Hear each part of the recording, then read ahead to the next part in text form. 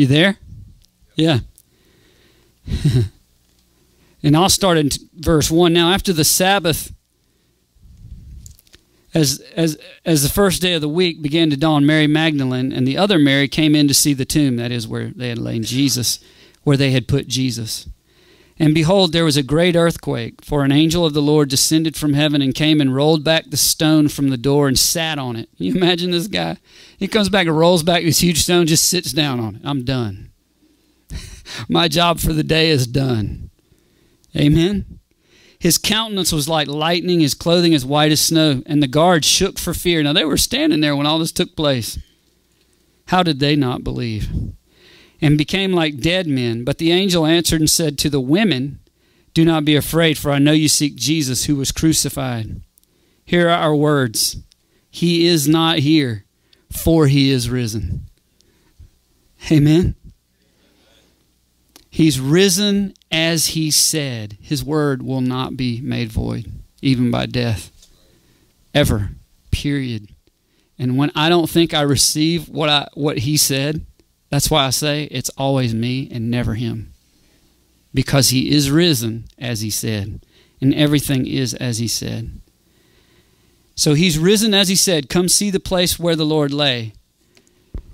And then go quickly and tell his disciples that he is risen from the dead. And I wanted us to talk a minute about what resurrection or him being risen means for us. Agaro. To arouse from death or sleep, to cause to rise, to bring forth, to produce. Now God produced the Son of God alive from death. Isn't that something? He produced him for the world to see as a testimony. Isn't that great? And in doing so, we also know from Ephesians, he led captivity captive, and he made a mockery of the powers and principalities that were aligned against him. He made a mockery, a public spectacle, the Bible says, of them in doing this. Can you imagine? All their forces combined to kill what they thought was a man, just a man, right? And then here he is, risen from the dead, and they have no way to hold him, no way to contain him, no way to control him, and no authority over him. And their whole plan now, you might as well go and just flush it, because they have nothing. And there's the Father pleased, and there's the Son alive, and there's the plan of redemption of all mankind fully intact. You know, just as much today for somebody who hasn't received him as it was on that day, and just as much to all of us in all of its facets as it was that day. Amen. So now that we see that, let's look at John 14. John 14.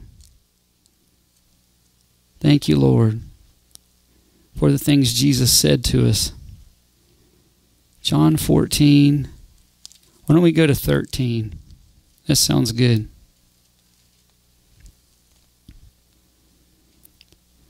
This is what Jesus said to us, John 14:13. Whatever you ask in my name, that I will do,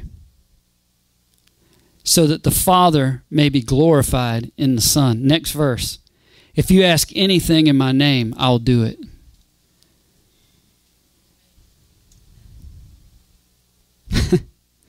Now, I want to key in on something here. He says this before he goes to the cross, but he doesn't mean it yet. And look at verse 20 and we'll uncover. Well, look at verse 19. A little while longer and the world will see me no more, but you will see me. Because I live, you'll live also. At, next two words, that day.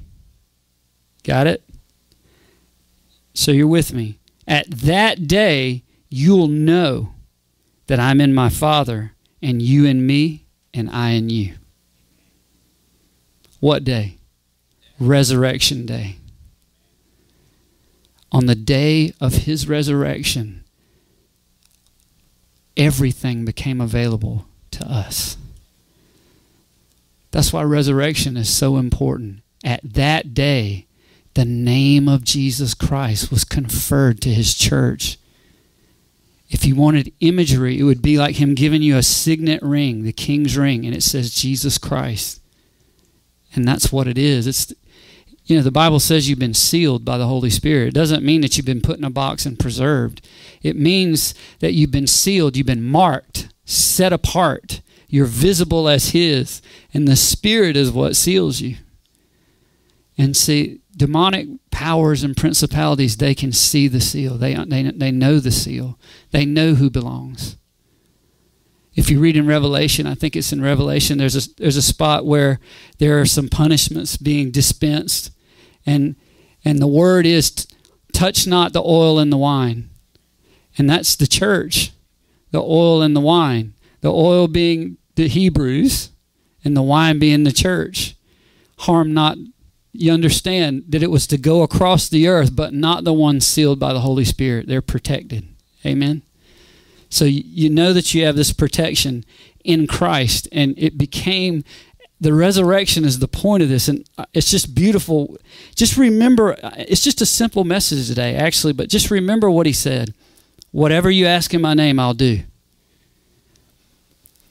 And it seems like the heart of a man, not the born-again spirit, but the heart of a man, because we've heard him say it, and because our own flesh cries out, the heart of a man would then say, but isn't that kind of selfish? Because that's what we do, right? We try to be religious and outthink God, and we try to think what's right, what God ought to do instead of what he has done, right? God really shouldn't answer whatever I say because I could be wrong. We do. We try to outthink God. You do it almost every time you ask him for something. You really do. Whether you admit it or not. That's what people do. That's why they have so much trouble getting through. Heaven's open to the believer. God's listening to the believer. He's promised to answer. And the thing of it is, we have problems asking because we think we have to outthink God to protect him. Folks, he doesn't need your protection. God doesn't need our protection. But just look at what it says. It's so beautiful. If we could just understand it in truth. Whatever you ask in my name, I will do. Why? Isn't that selfish? So that the Father may be glorified in the Son. When the church asks things of the Father through the Son, it glorifies the Father through the Son. He's glorified when he acts on behalf of the church. When the world aligns itself against you and Satan has you in a corner, it glorifies God that the light of God shines from heaven and makes a way for you to walk right through your enemies. It glorifies God. How does it do it? Through the Son. Because you do it by asking in the name of the Son. The Son glorifies the Father. When you use the name of the Son, the Father's glorified in it. When you say, Jesus, make a way for me. I don't see a way. And you walk through. The Father is glorified. And I want you to remember, he's not just glorified on the earth. He's glorified among the powers and principalities that have fallen that didn't know the plan. It says the church is revealing the manifold glory of God. The church is revealing it. He's revealing it through the church. When we don't ask, he can't be glorified, folks. When you ball up in the corner and cry, you're not glorifying him. I don't want to say that you might be embarrassing him, but you might be. Because he asked you to ask. He didn't ask you to cry. Isn't that right? I mean, I'm just reading it. He asked you to believe and ask. He didn't ask you to cry. He didn't ask you to figure it out yourself. Those that wait on the Lord shall what? Renew their strength. Amen. They'll be renewed. Amen. Those that try to fight their way out of the paper bag, they can't fight their way out of, get tired, frustrated, and they curl up and cry, and they don't get answers from God, and then they whine and complain and say, God's not who he says he is. He doesn't work for me.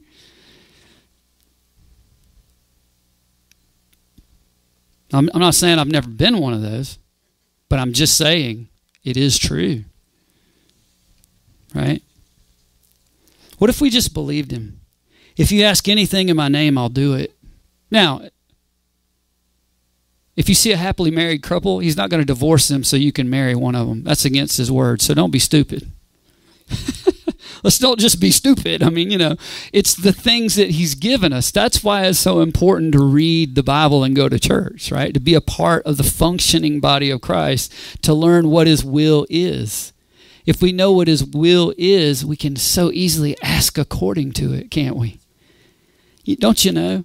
I grew up hunting, and years ago we hunted wild turkeys. We still do, and people would always try to call a turkey. They say, you got to call him over here, Well, that's stupid. I finally figured that out one day. I didn't have anybody teach me. I had to learn it myself. I'd go out there and try to call a turkey, right?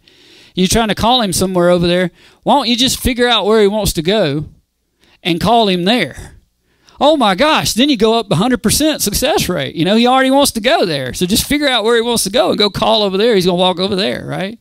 So if you know the will of God and you ask according to the will of God and he's already promised you, I'll answer you, then guess what you know? You have confidence before him in your asking that he will answer your every prayer. Amen?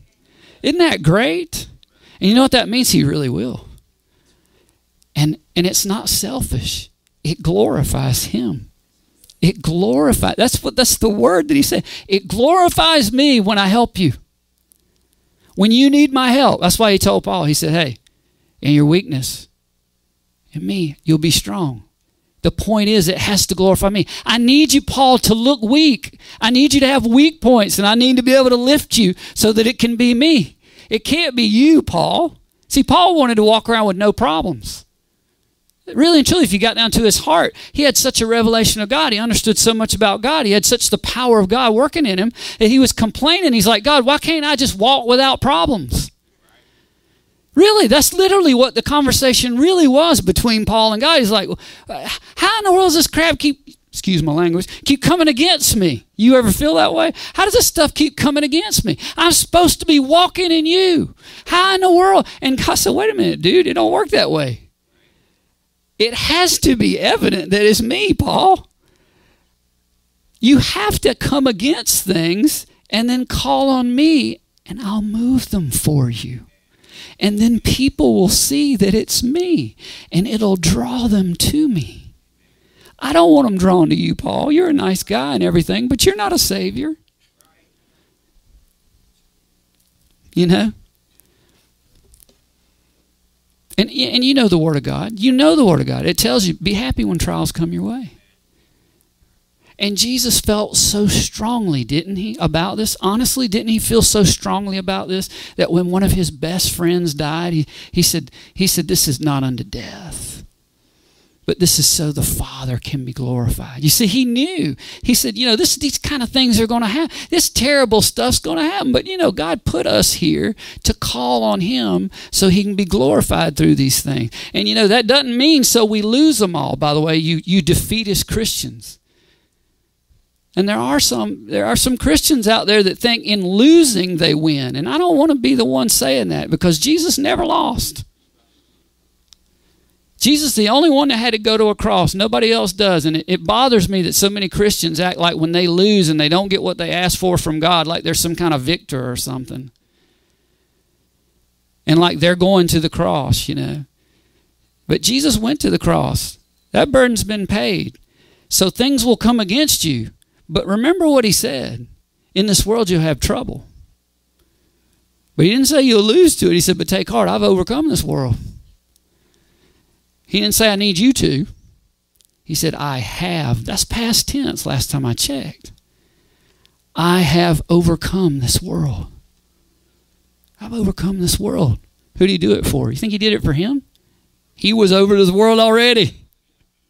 I've overcome this world for you. I've overcome this world for you. It's not always going to look the way you wanted it to either. Is it? John 15. John 15:7. 15:7. Lord, you're so good. We just praise you this morning. This is the promise he made to us. If you abide in me and my word abides in you, you'll ask. You will ask what you desire, and it shall be done for you. Now, the problem I have sometimes is there's no timeline given. And I'm like, God, I want it done in like 8 hours. He's like, well, I didn't promise that. But I did promise. How long can you believe for? Can you believe for as long as it takes? If you're in Christ, you can, because his faith endures. I mean, the faith of God endures. That's what it does. You know, can you believe? When you're at the end of your rope, can you believe? I want to tell you, you're not being asked to do anything Jesus didn't do. He believed to the last drop of blood and continued believing. He really did. So you have an example, not me. You have an example of somebody who went to the cross believing, died believing, bled out believing, but you know what? He was resurrected from the dead believing. You understand? Do you get that? Jesus didn't lose. God brought him back from the dead in just 3 days. He paid the full sin debt and rose again from the dead in just 3 days. Everything intact, and all of the authority in heaven and earth have been given unto him. That's not a loss. That's a win in any way you look at it. Amen? So in 15:7, we were just reading that. If you abide in me, my word abides in you. It's important that the word abide in you, because then you know what to ask for, right? Then you know how to ask. If you don't stay in the Bible, you won't know how to ask. Be careful. There are, I don't know the right word to use, but the word that comes to mind is tenets. There are tenets of Christianity. There are veins of Christianity out there that are, you know, you almost want to say more basic veins of Christianity. And they tend to lean towards, they have no clue what the will of God is. I'll never forget when I first became teaching Bible like 15 years ago. I was teaching on the will of God, and this lady, I mean, she'd been in church her whole life, you know, good woman. And she said, so you're saying, how in the world am I supposed to know the will of God? I mean, how am I supposed to pray the will of God? You're talking about praying the will of God. Who in the world knows the will of God? Y'all, it totally blew her mind that somebody would say they would know the will of God. And it totally blew my mind that somebody wouldn't. I couldn't imagine somebody that was filled with the Spirit and had started reading their Bible that didn't begin to at least understand the will of God. And so we couldn't connect. I couldn't go where she was, you know. And so I said, well, what do you mean? She goes, who in the world knows the will of God? I'm like, it's right here. It's right here. Everything this says is the will of God. Blew her mind. Been in church 30-something years. Husband, leader, praise and worship, and this, that, and other. Guys, there are veins of Christianity in the church that believe they don't know you can't know the will of God. If God says you're healed, what's the will of God? He didn't start out lying, nor did he finish lying. If God says you're blessed, what are you? Blessed. If you don't find you're blessed, find out where you're hindering him. Notice I said where you're hindering him. Find out where you're hindering him, because his will remains the same. Amen? I'm not saying I don't block God. I'm saying I do. But I'm saying he doesn't block me according to his will. He wants me to run the race. It glorifies him. It glorifies him. Amen? Doesn't it? Yeah, it does. John 15:16 says this. I just want to read this real quick. You didn't choose me, but I chose you and appointed you. Now, I want you to understand, he didn't choose you to save you. Good Christian brothers and sisters. Not just to save you. I heard it growing up. We went to revival, and that's the way they talk. But I want you to see this. I chose you and I appointed you that you would bear fruit. There's no tree in the garden of God that doesn't produce fruit. That's a joke and a lie from the pit of hell. I would like to say from the pit of hell, because it's like a religious thing to say, right? But the truth is, I don't know where it came from, but the truth is, there is no tree in the garden of God that doesn't produce fruit. He doesn't put up with it.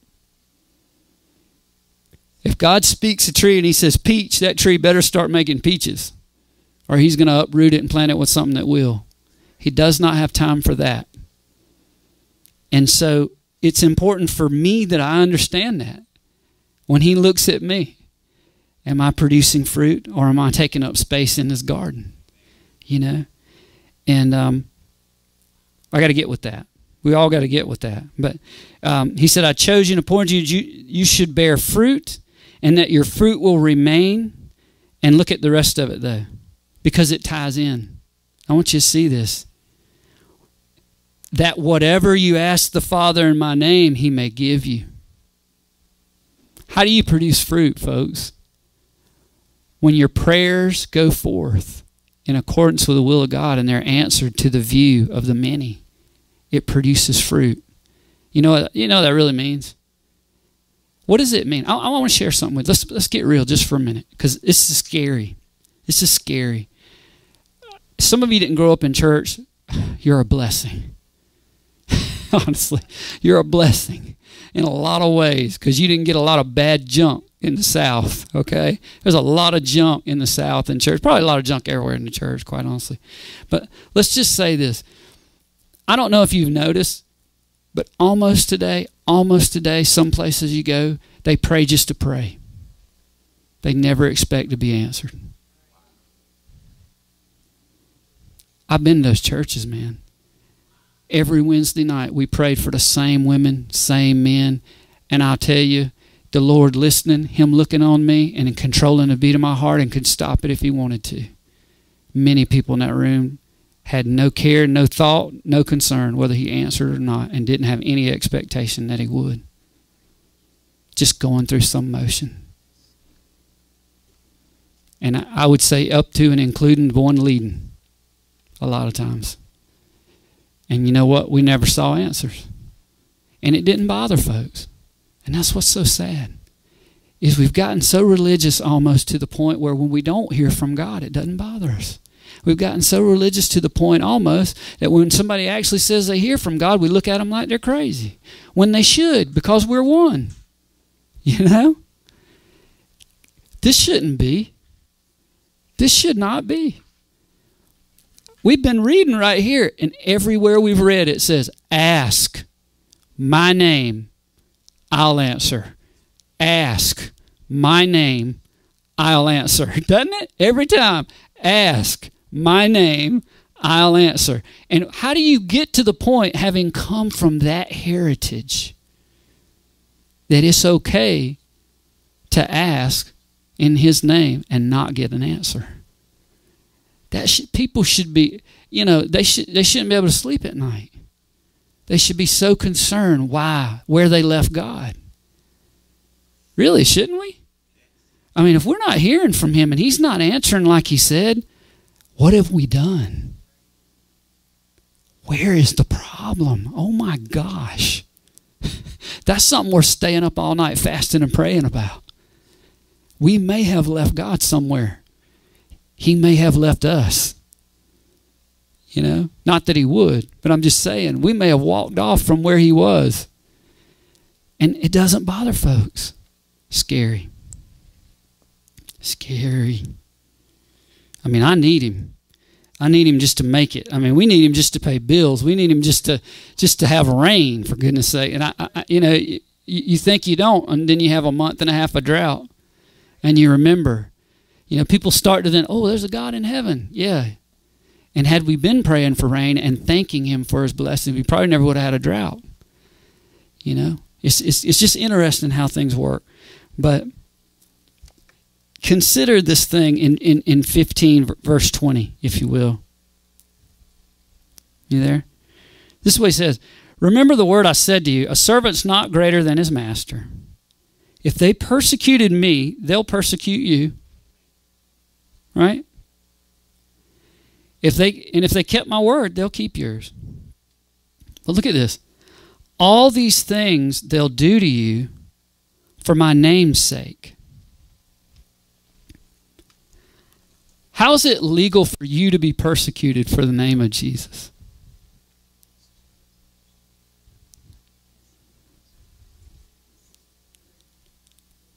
That's right. Because here's my point with this. If the name wasn't given to you to use, it wouldn't be legal for you to be persecuted on behalf of the name. So obviously, Jesus literally I don't know how to describe it, but he literally gave you his checkbook with his name on it, with his promises as the backup in the account, and you are persecuted because you have the right to that name. And it's legal for you to be persecuted because you're in him. And if it weren't so, you couldn't be persecuted for something you don't have. So it's evidence that the name has been bestowed upon the church, the name of Jesus Christ, to use, and the Father answers. Amen. It's evident. It's clearly evident. You're not being persecuted because of who you are. You're being persecuted because of who he is.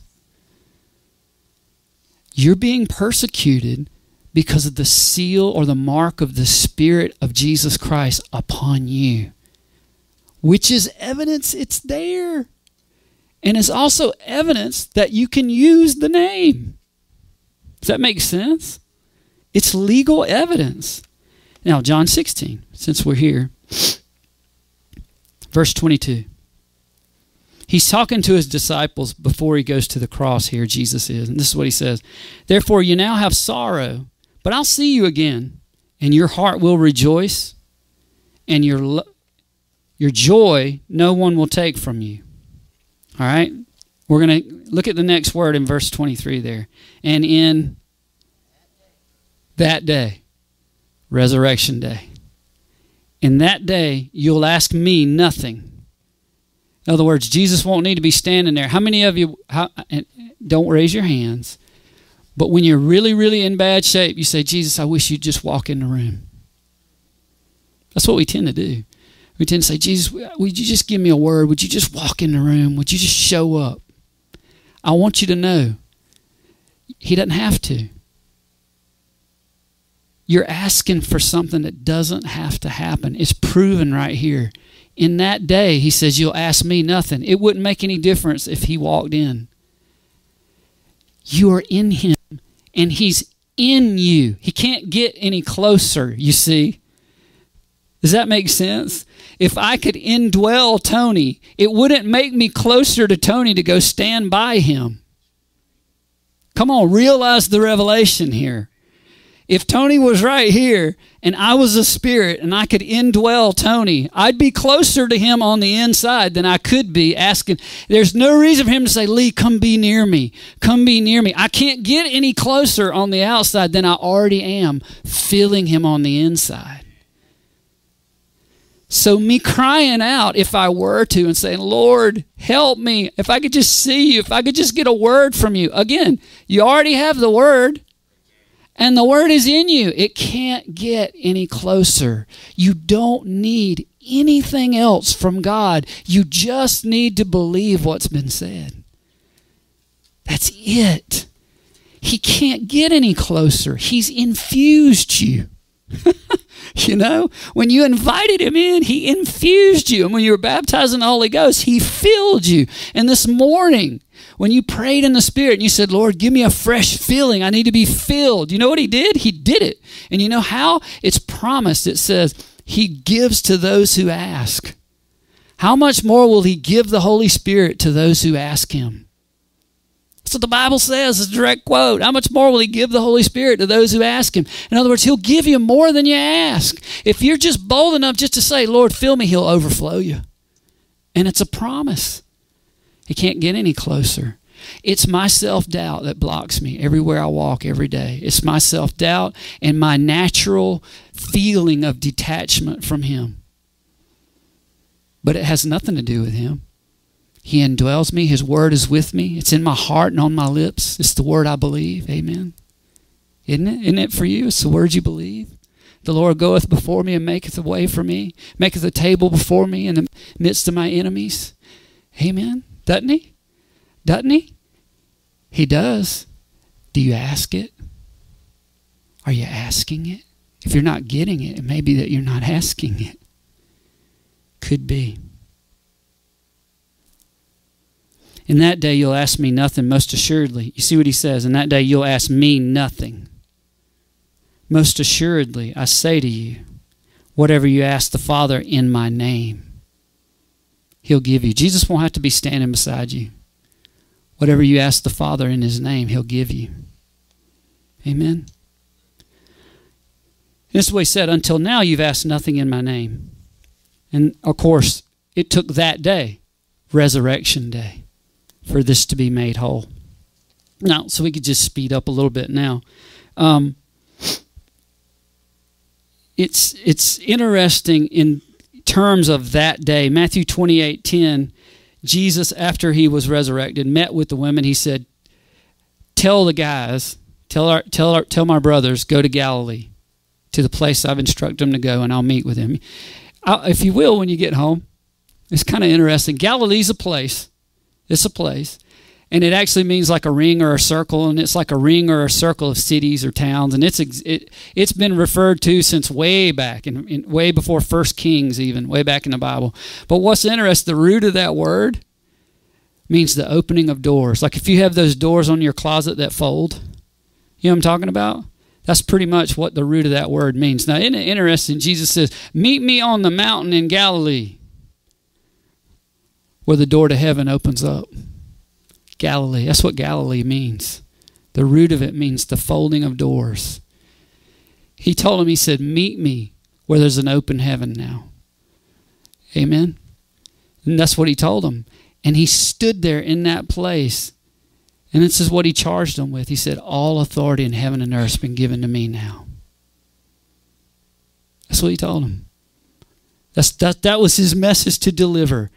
At the resurrection, all authority in heaven and earth has been given unto me. Therefore, go. You know what he's saying? Use my name. Go. It's all mine now. I can do what I want, and I'm sending you. Go, ask, receive, so that the Father can be glorified. That's been his instruction all down the line, right? You're going to ask in that day. He's been priming them. We've been through 4 chapters, 14, 15, and 16. He's been priming them. Ask my name, ye shall receive. Ask my name, you shall receive. Ask in accordance to my will in my name, you shall receive. It's been going right down the line. Now it's that day. He looks at him. He says, all authority in heaven and earth has been given unto me. Go. What's he telling them? Ask in my name, you shall receive, Father be glorified. In doing so, you'll make disciples. Why? Because they'll know that God is with you, because when you ask and he answers, God is with you. If you just pray to pray, nobody ever sees that God's with you. You remember? Elijah on the hill, and he had his offering, and the priests of Baal, or they had their offering. Well, they prayed all day long. And what happened? Nada. Because nobody was listening. They didn't know God. They didn't have a relationship with God. They weren't authorized to speak on behalf of God, and they didn't represent God. They had been leading those people like they did. They were a sham and a lie. And they were exposed. Because somebody who knew God walked up and said, all right, well, let's find out. Let's find out. The one who hears from God is with God. Am I right? So when a church prays and doesn't expect to hear, what kind of mess are we in? You know?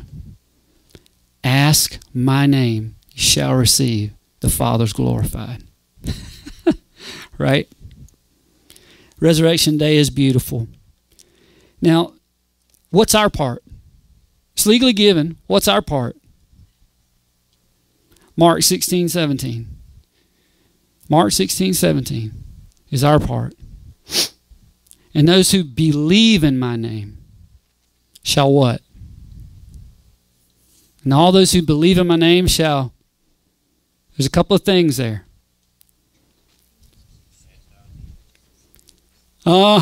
Cast out demons, lay hands on the sick, they'll recover, speak in new tongues.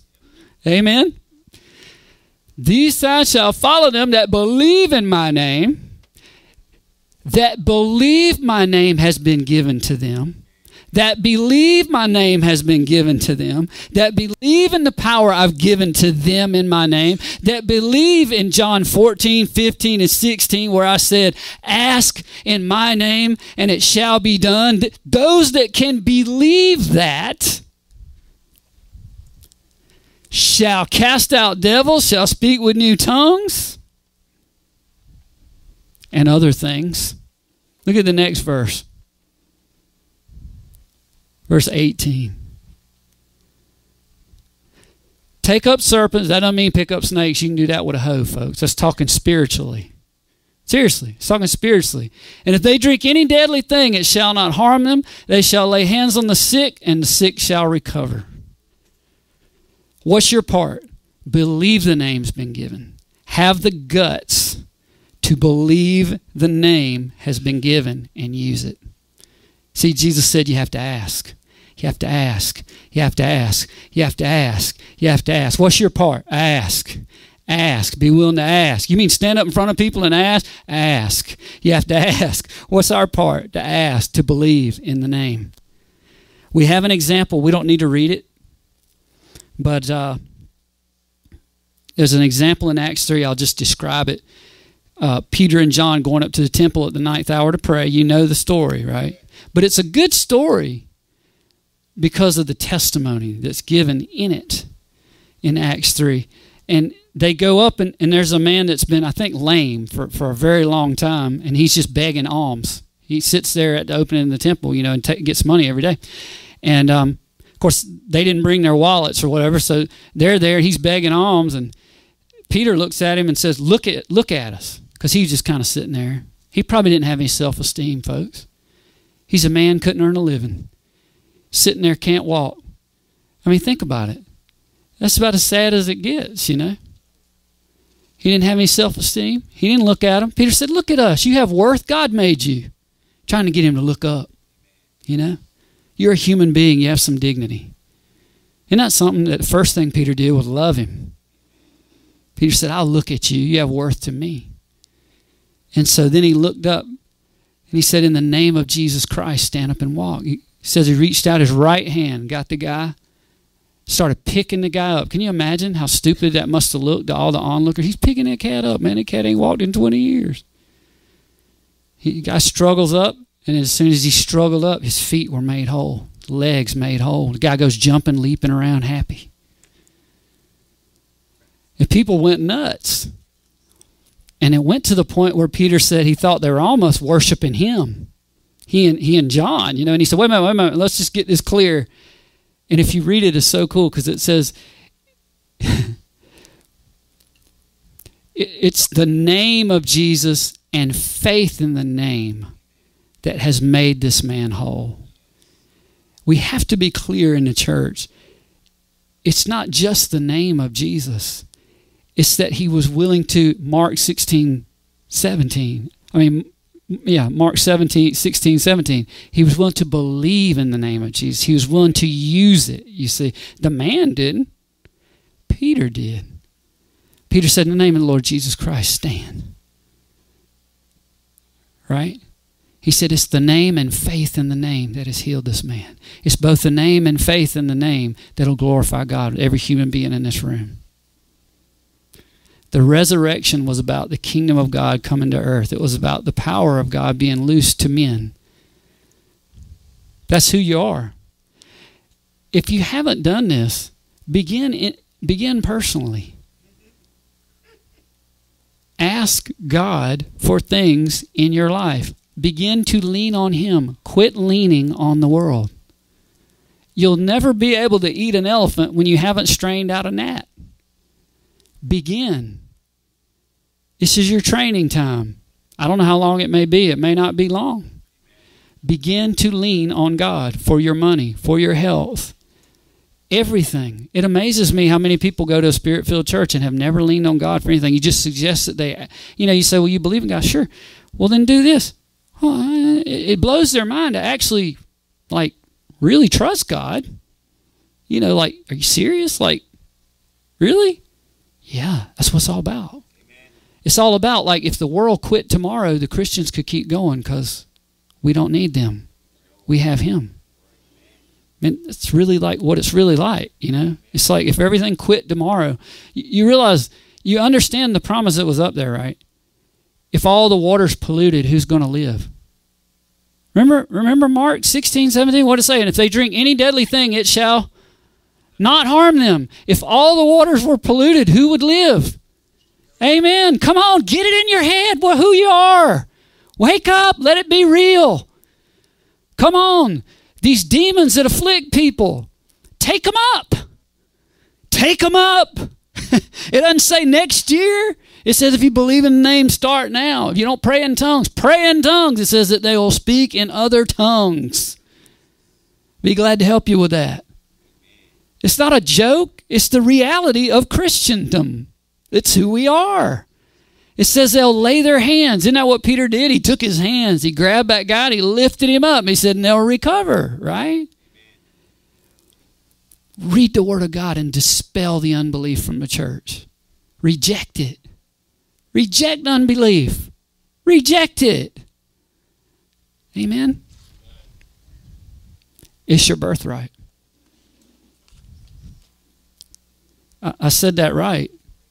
It's your birthright. I don't know who your mom and daddy are, but I know if you're in Christ, that's your birthright.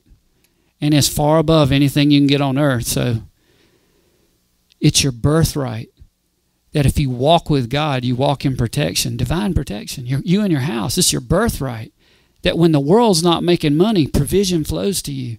It's your birthright that if there's poisonous water, somebody can make it whole. You know, the prophet one time took salt and threw it in the water, and it cleaned, purified the whole stream for probably 1 million people to drink from it. God hadn't changed. He knows there's corruption in the world, but it doesn't affect his people. Not if they believe in him.